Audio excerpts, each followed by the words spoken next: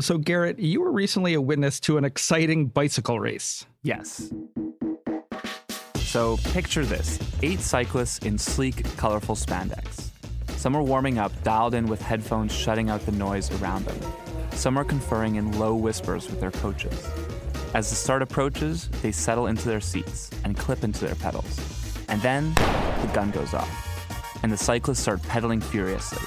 Spectators are cheering, but the riders aren't going anywhere because they're on stationary bikes.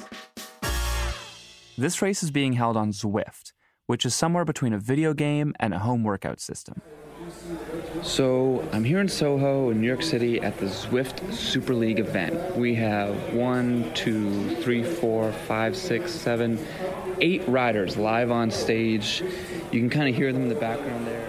And this is you at a recent Zwift competition. What was it like? Well, we were in a whitewashed room in a basement in the Lower East Side of Manhattan with about 100 other people packed in. A few journalists, tech investors, and a bunch of cycling enthusiasts. Up on a big screen is the virtual course. It's kind of funny because the course they're racing on is actually set in New York, or a very futuristic version of New York. A bunch of skyscrapers that don't exist right now and elevated glass highways, but still doing a couple loops through Central Park. So in a world of Peloton success and the ubiquity of SoulCycle studios, I guess nothing should surprise us. But it is a little odd to think of spectators gathering to watch racers cycle on their stationary bikes. Of course, a lot of people used to think the idea of watching anyone play video games was crazy. I think the comparison to video games and esports is a really apt one. You know, esports tournaments now fill huge stadiums. They get broadcast on ESPN. Players sign multi-million-dollar sponsorship contracts. Now, Zwift is still very niche, but one day it thinks its stationary cycling competitions will become so popular that people will pay to watch them.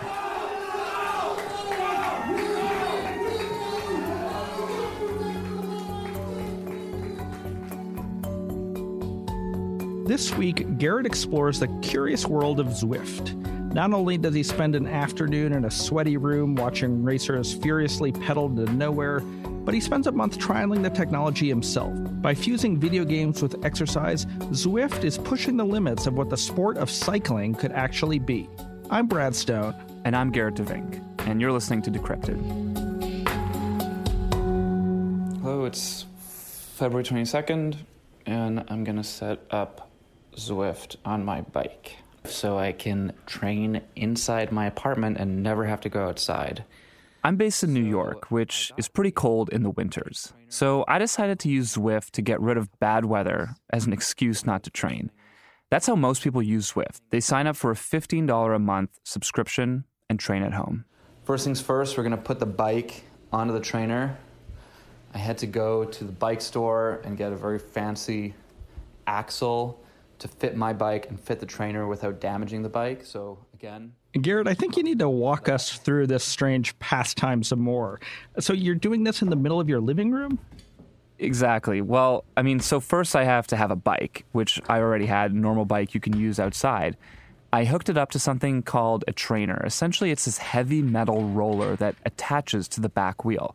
It puts friction on that wheel, kind of simulating the resistance that you'd usually get from the road. Okay, I think I've set it up here where it's nice and tight, but the last thing I want to do is bend my carbon fiber frame here, which again, my bike. Once I had attached the trainer, I added a speed sensor. It's this little sensor about the size of a coin. It measures how fast your wheel is spinning so it can transfer that into the game. But there's nothing that's new about these devices that turn your bike into a stationary bike, right? You're right. Cyclists have been training indoors for years. The racing crowd with a difference. The races they've come to watch are the sort that get you nowhere. The excitement mounts as the first item is announced. This clip is from the 1940s, covering something called roller racing, where the bike is mounted on top of a series of rollers. Today, the more common design is to fix your rear wheel to a single roller, but it's pretty much the same idea. Cycling has been a big sport in Europe for some time, and now it's growing in popularity in the US as well. And as more people get into competitive cycling, training indoors has become a bigger part of the sport. Okay, so where did Zwift come from? Essentially, a couple of startup guys, John Mayfield and Eric Min, they got bored of staring at the wall while training at home on their own bikes. So in 2013, they got together and started building a video game so they could watch their avatars racing on a computer or TV screen while they biked. That's what became Zwift. The faster you bike in real life, the faster your avatar goes. It's got this social component too. You can see other people doing laps around you.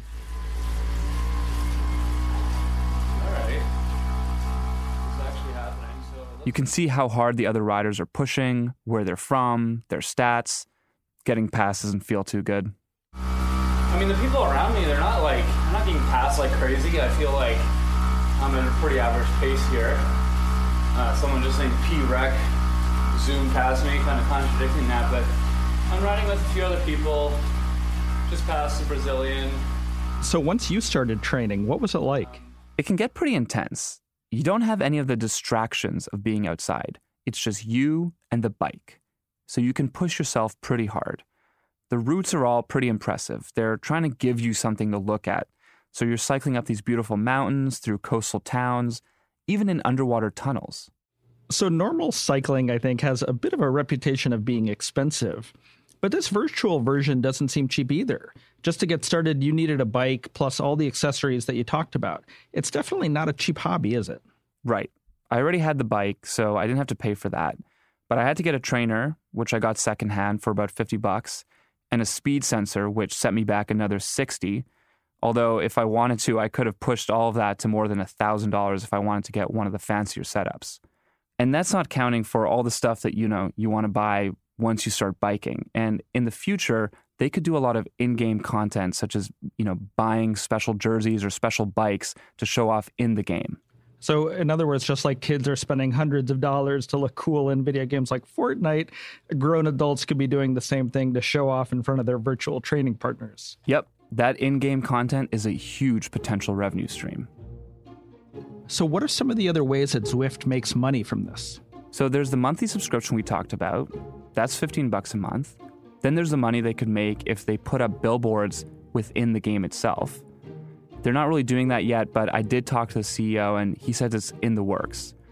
Cyclists are generally a pretty wealthy group of people, so advertisers want to reach them. It doesn't sound like a bad business. Investors have already poured quite a bit of money into the company. Zwift recently raised $120 million, valuing the company at around $600 million. And the company says more than 1 million people have tried it out. At peak times, 10,000 riders are on the Zwift universe at the same time. And we should say fitness startups are hot right now, like Peloton, which sells a $2,000 stationary bike and then charges you another $40 a month to stream exercise classes. And Peloton is aiming to go public this year at a potential valuation of $8 billion. But when Zwift went to raise money, they didn't just pitch themselves as an exercise company or a fitness startup. They wanted to be part of the $1 billion and growing esports industry as well. And that's where these big competitions come in, the kind that we heard about at the start of the show. Yeah, the leagues started popping up as soon as people started racing each other on the platform. But now Zwift is trying to professionalize it, bringing those leagues into its system and turn that into another source of revenue. More on that after the break. To learn more about the Zwift competitions, I decided to actually attend one myself in New York City, the one we heard at the start. I wanted to match my quirky home workout experience with this big picture potential for Zwift to be a cultural phenomenon. Gerrit, I'm really hoping you were one of the 8 cyclists up on stage. I definitely was not. I am not that fast. These guys are all people who are either current professionals or, almost made it into the pros and sort of working their way back up into it through Zwift. We had the real-life racers, but there were also about 50 cyclists beaming in virtually from around the world. There was this big screen showing the virtual racers. The crowd didn't really seem to know where they should be watching, whether the big screen or the guys actually sweating it out in front of them.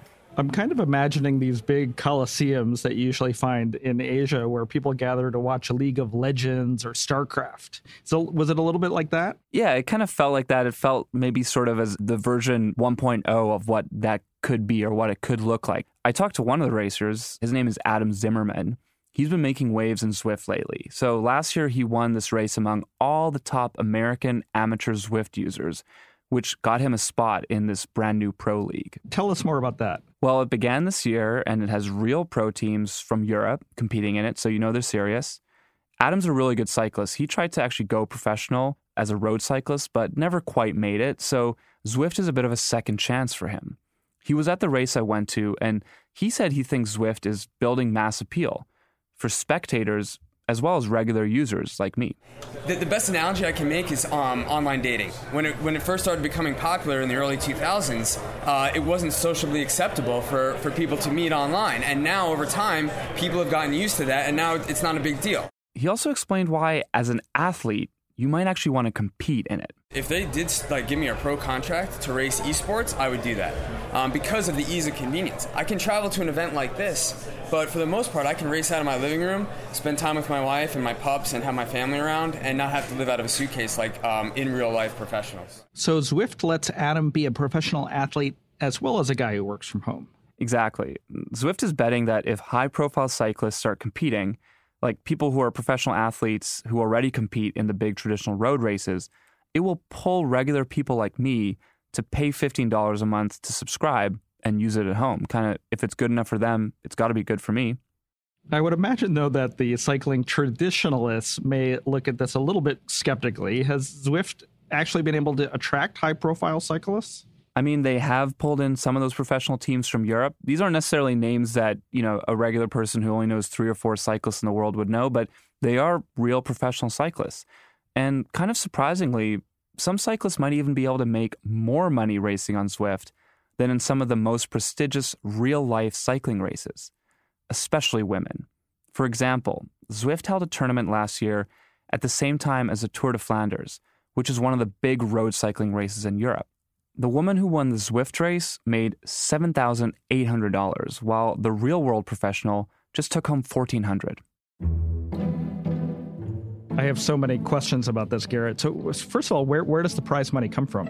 Some of the leagues, offer sponsorships. Zwift right now puts up the money for itself, but you could obviously see any kind of thing that works in real-world sports working here. And Zwift, as you've described it, they're simulating these incredible race courses with hills and mountains and tunnels. So how are they simulating the climbs? So the actual trainer, that piece of machinery that you hook your bike into, it can communicate with the software. And what it will do is when it senses you're about to go up a big hill, it will add resistance. So it just becomes a lot harder to actually get the same power out of your bike. How are the cyclists comparing the simulated experience to the real thing? Of course, it's different. And, I had some interesting conversations with some of them because in a real world race, there is a certain element of technical skill. How fast can you go down a hill without flying off the road? Can you dodge around some of your competitors without falling over or knocking one of them over? So, of course, this is very different. But when you look at the way the technology is developing, some of the trainers are actually starting to, move around, simulate inclines by actually pushing the front of the bike up. And some of the conversations I was having just casually when I was at this event, people were sort of speculating about what the future could look like. And maybe at some point, you'll have VR, AR, some kind of special suit that makes it actually feel like you're on a real bike, might become indistinguishable from actually being outside. So what do the old school cyclists think about this? Are they excited about what it means for the sport? I mean, opinions are pretty split when it comes to this, but there are some people in the sport who think that it needs a bit of a reset. I chatted with Kristen Armstrong, who's won cycling gold medals for the U.S. at 3 different Olympics. She's one of the most decorated U.S. cyclists in history. When you think about a sport like the Super Bowl, or you think about the gaming that's going on virtually and all of the different fans and all of the views and all the eyes on that, cycling doesn't have it. They don't have it. They have it at the Tour de France. Those numbers have gone down, and they definitely don't have it in the women's cycling. And so a lot of times the women's cycling is a sideshow of the men, and I think one of the most important things is that it doesn't have a lot of money. It doesn't have the viewership. It doesn't have the TV time that a lot of the larger, I call them ball sports, have in America. And so it's really hard to compete against that. And so I think that the eSport platform can really reset that. Like Kristen said, cycling isn't particularly lucrative for most athletes. Whereas esports is already $1 billion business. Exactly. Now, I also talked to Zwift CEO Eric Min at the race that I was at. Now, he really believes that Zwift has the potential to become a real spectator sport, just like esports. It's no secret that it's very difficult to commercialize professional cycling. But, putting it on a new platform like this that is more attuned to the changing audience, I think there's a real opportunity for us to commercialize it. Certainly the cost of putting on a Zwift event is far cheaper, far more cost-effective than closing down roads of major cities. So I think there are lots of opportunities around selling tickets, arena. Gerrit, you have a pretty finely tuned filter for startup spin. When you hear Eric Min talk like this, do you believe him? He seemed pretty excited about it. He told me he envisioned stationary cycling becoming an Olympic sport sometime in the future. So, of course, I'm skeptical. That might be a bit of a stretch.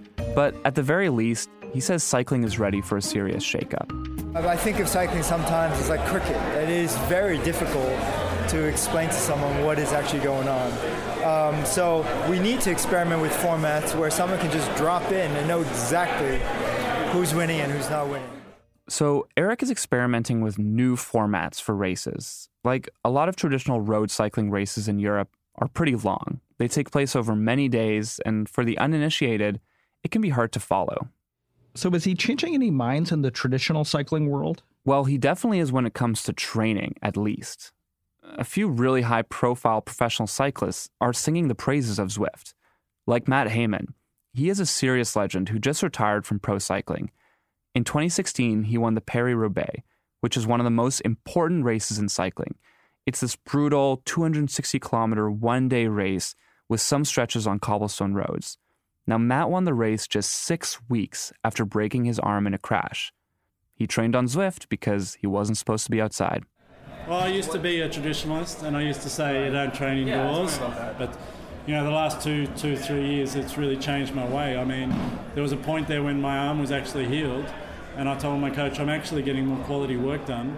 I'm being more effective, time effective and efficient. And now being retired is the flip side, I've got a family, I can't go out for 4 or 5 hours on my bike. So, it really did change that whole indoor trainer thing. It used to just be a stopgap when you couldn't find it, you couldn't get out because it was raining, and now it is actually not only are people racing on it, but it is a really a great way to train. But for now, it would be going too far to say that the pro cycling world is intimidated. For most people, Zwift is still a training platform, not a race. So, Gerrit, how is your personal Zwift training going? It's been going okay. It's been pretty fun. I ordered a bunch of white towels so I can mop up the sweat from my floor and from my bike, which I didn't have to do before. I did run into one problem, though. What was that? My downstairs neighbor kept texting me asking what the noise was. She thought there was an earthquake going on. That's funny. And how about as a spectator? I mean, I don't know about you, but I'll tune in to the Tour de France every now and then. And one of the things that I like about it is the unpredictability, the crashes, the near misses, the incredible feats of endurance that play out over the course of weeks. And these are things that Zwift doesn't or can't replicate. I think it's very similar to esports in this, that when you watch an esport going on and you don't actually know how to play the game or play the game yourself, for me at least, it's extremely boring. But once you've actually played that game, you know how challenging some of the things are that the players are pulling off. You start to kind of get hooked. And so cycling is all about wattage, how much energy you can produce with your legs, how much power you can put out into the bike. And when you're watching a Zwift race on your computer, you can see what all the athletes are producing and kind of compare it to what you measly human are capable of doing. And it's pretty impressive to see what they can do. So if Zwift was to prove the viability of the sport and to quiet the skeptics, do you think they'll have this course to themselves? I mean, what is to stop, say, a Peloton from getting into this? That's a great question. I mean, I think you probably see some people who get really fit on their Peloton bikes maybe jumping in and competing on Zwift. But what the market that they have really dialed into is that kind of person who is into cycling, that person who has their own bike, likes to ride outside in the summer, maybe gets kind of nerdy about the Tour de France. And a lot of people who go on Peloton are just they don't know much about cycling. They probably don't even have a bike that they want to ride outside. They just want to get fit. Do you find yourself cycling outside less? I mean, the whole reason I wanted to try this out was so that I wouldn't have to cycle outside in the dead of winter. Sometimes it's just me being a baby and I don't want to be cold. And sometimes there's actually inches of snow in the park where I usually ride. But now that spring is coming, I'm finding myself being called to be outside again. So, first big bike ride of the season. I'm outside. I'm in Prospect Park. Blossoms are everywhere. People are biking, people are running. It's just great to be outside. I'm still getting passed though. There's some fast guys out here. And that's it for this week's episode of Decrypted. Thanks for listening. Have you tried Zwift or watched esports? You can write to us at decrypted@bloomberg.net. Or I'm on Twitter at GERRITD. And I'm at Brad Stone. And please help us spread the word about our show by leaving us a rating or a review wherever you like to listen to podcasts. This episode was produced by Pierre Kukari and Lindsay Cradwell. Our story editor was Aki Ito. Thank you also to Anne Vandermeer and Emily Busso. Francesca Levy is head of Bloomberg Podcasts. We'll see you next week.